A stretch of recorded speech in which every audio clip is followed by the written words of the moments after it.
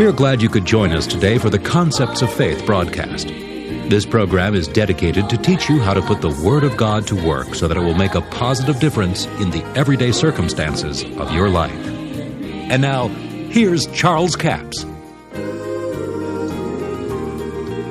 We're talking about using common sense on things that we've learned. The individual I was talking about out in the Northwest, I think it was in the state of Washington, I was teaching a seminar, and this guy came to me and he said, Brother Capps said, I got to ask you a question. He said, now, I've read your book, The Tongue Creative Force, and I've had some of your tapes on faith and confession. And he said, now I had this Chinese bird dog. And he said, I went bird hunting with this dog and said he's a real expensive dog.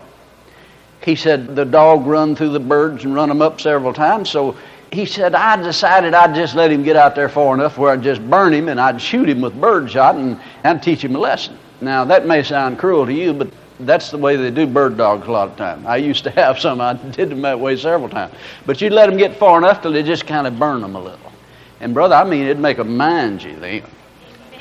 But what happened, he wasn't as far as he thought he was, and he shot this dog in one shot, went right through his rib and his heart and killed him. Now, he said, I knew I'd miss God as soon as I saw my dog was dead. He might have missed God, but he didn't miss the dog. You know? He said, I repented, asked God to forgive me. He said, I buried my dog, and I was just really down in the dumps. He said, just depressed for 3 or 4 days. Finally, he said, I decided, bless God, I'll just go raise that dog from the dead. So he goes down there and digs this dog up. Now, he said, I prayed over him, I confessed the Word of God over him, and he said, I'm keeping my confession straight. I am not confessing that dog is dead, I'm confessing he's alive and well. But he said, Brother Capps, he said, it's been 30 days, what do you think? I said, I think you better get you another dog. Now, you see, you need to use some common sense. Because these situations that you face in life, see now what he's done, he's taken some teaching out of a certain situation and applied it over here in another area, which it didn't even fit at all.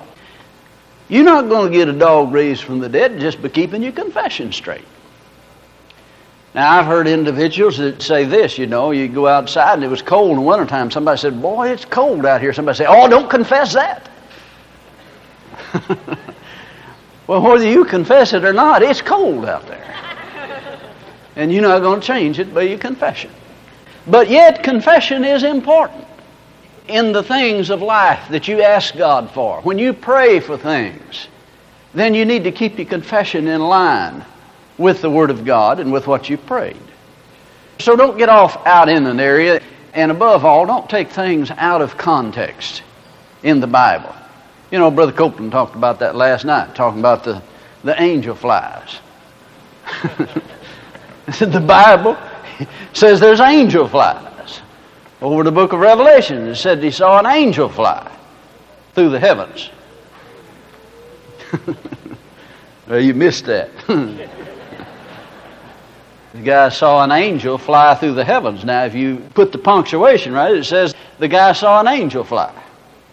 Well, did you ever see an angel fly? I mean, like a fly that flies around on your table?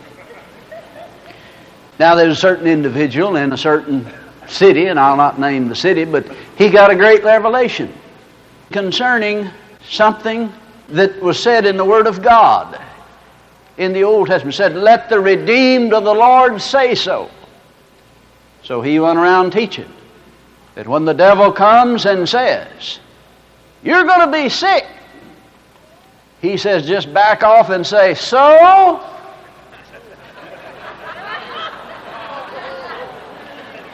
The devil says, you're going to go bankrupt. If you're the redeemed, you're supposed to say, so?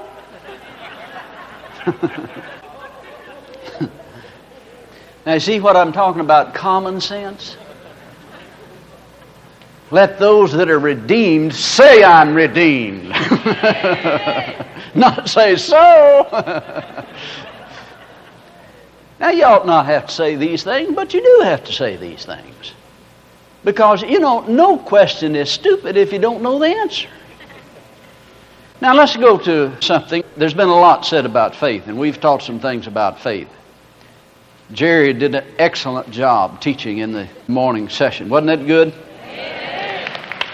Go with me over to James, the 2nd chapter, and let's find out something else about faith. James chapter 2, verse 14.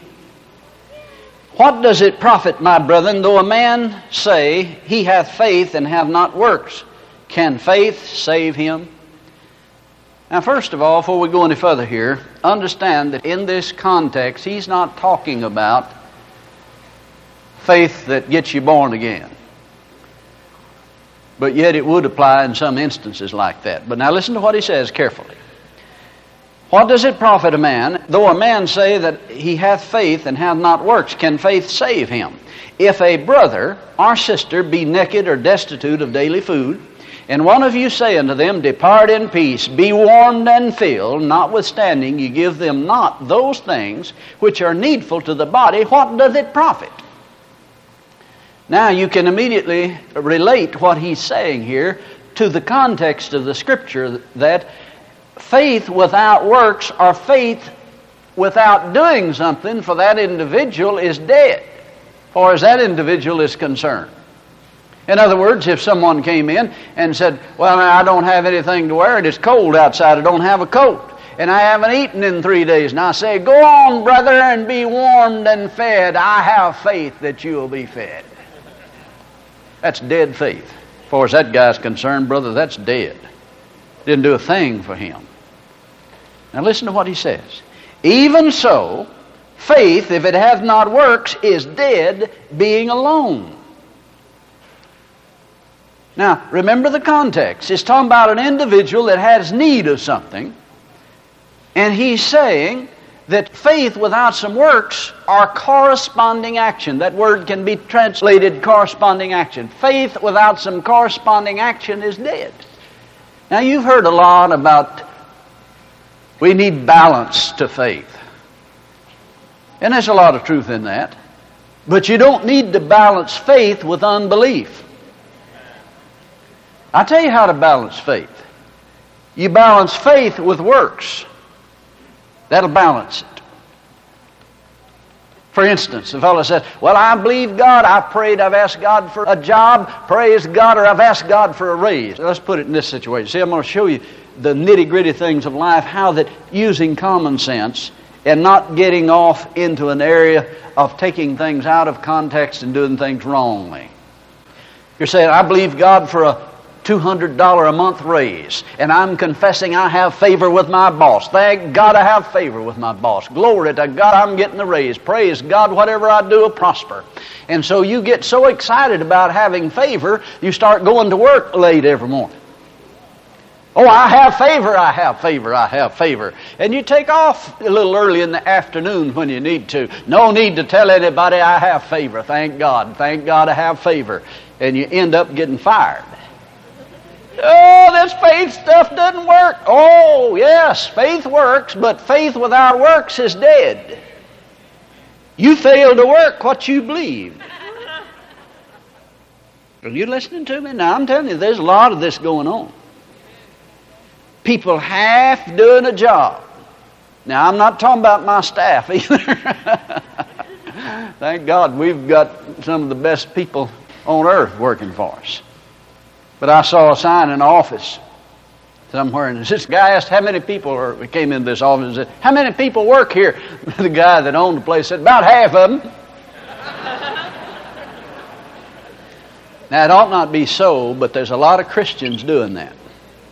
They're reneging on their job. They're not doing the job that they're paid to do, confessing favor, confessing the Word of God, praising God for a better job, and they either get fired or demoted.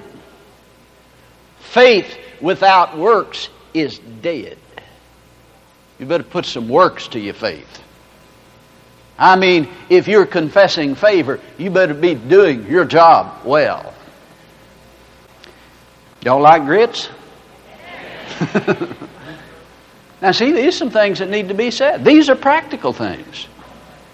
Like I said, it ought not be so, but it is really so, even in the business world. It's a shame. But I heard a businessman say not long ago, he said, there's one thing that I will not do. He said, I will not cash a check. Now, I didn't agree with him wholly on this, but I can see where he's coming from. He said, I will not cash a check that has a fish on it. Because he said, I think they're trying to impress me with their Christianity, and too many of them are spiritual cons. Now, that ought not to be so, see. But it is so sometimes. Now, you don't have to get condemned if you've got a fish on your check. But just remember, there's a lot of cons out there that's trying to impress people as being Mr. Big Christian, and they won't pay their bills. Their checks are no good. They call them faith checks. They're not faith checks, they're hot checks. Oh, well, I believe God to meet my needs, so God will put the money in the bank before my check gets to the bank. No, you'll be in jail before God puts the money in the bank. Yes, faith works, but you got to work faith.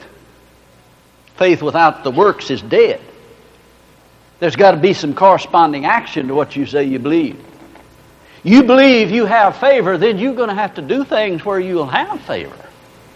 Thank you so much for joining us for the Concepts of Faith broadcast today. Now, our offer all this week is book offer number 7509. It's called Faith and Confession.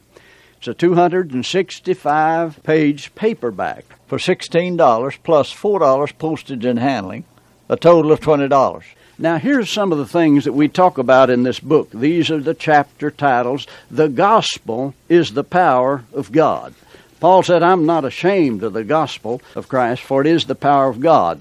Chapter 2 is life and death in words. Did you know that Proverbs says death and life is in the power of words? They that love it shall eat the fruit thereof. It's important that you know what God's Word says about life and death, and that you keep God's Word in your mouth. Don't speak what the enemy says.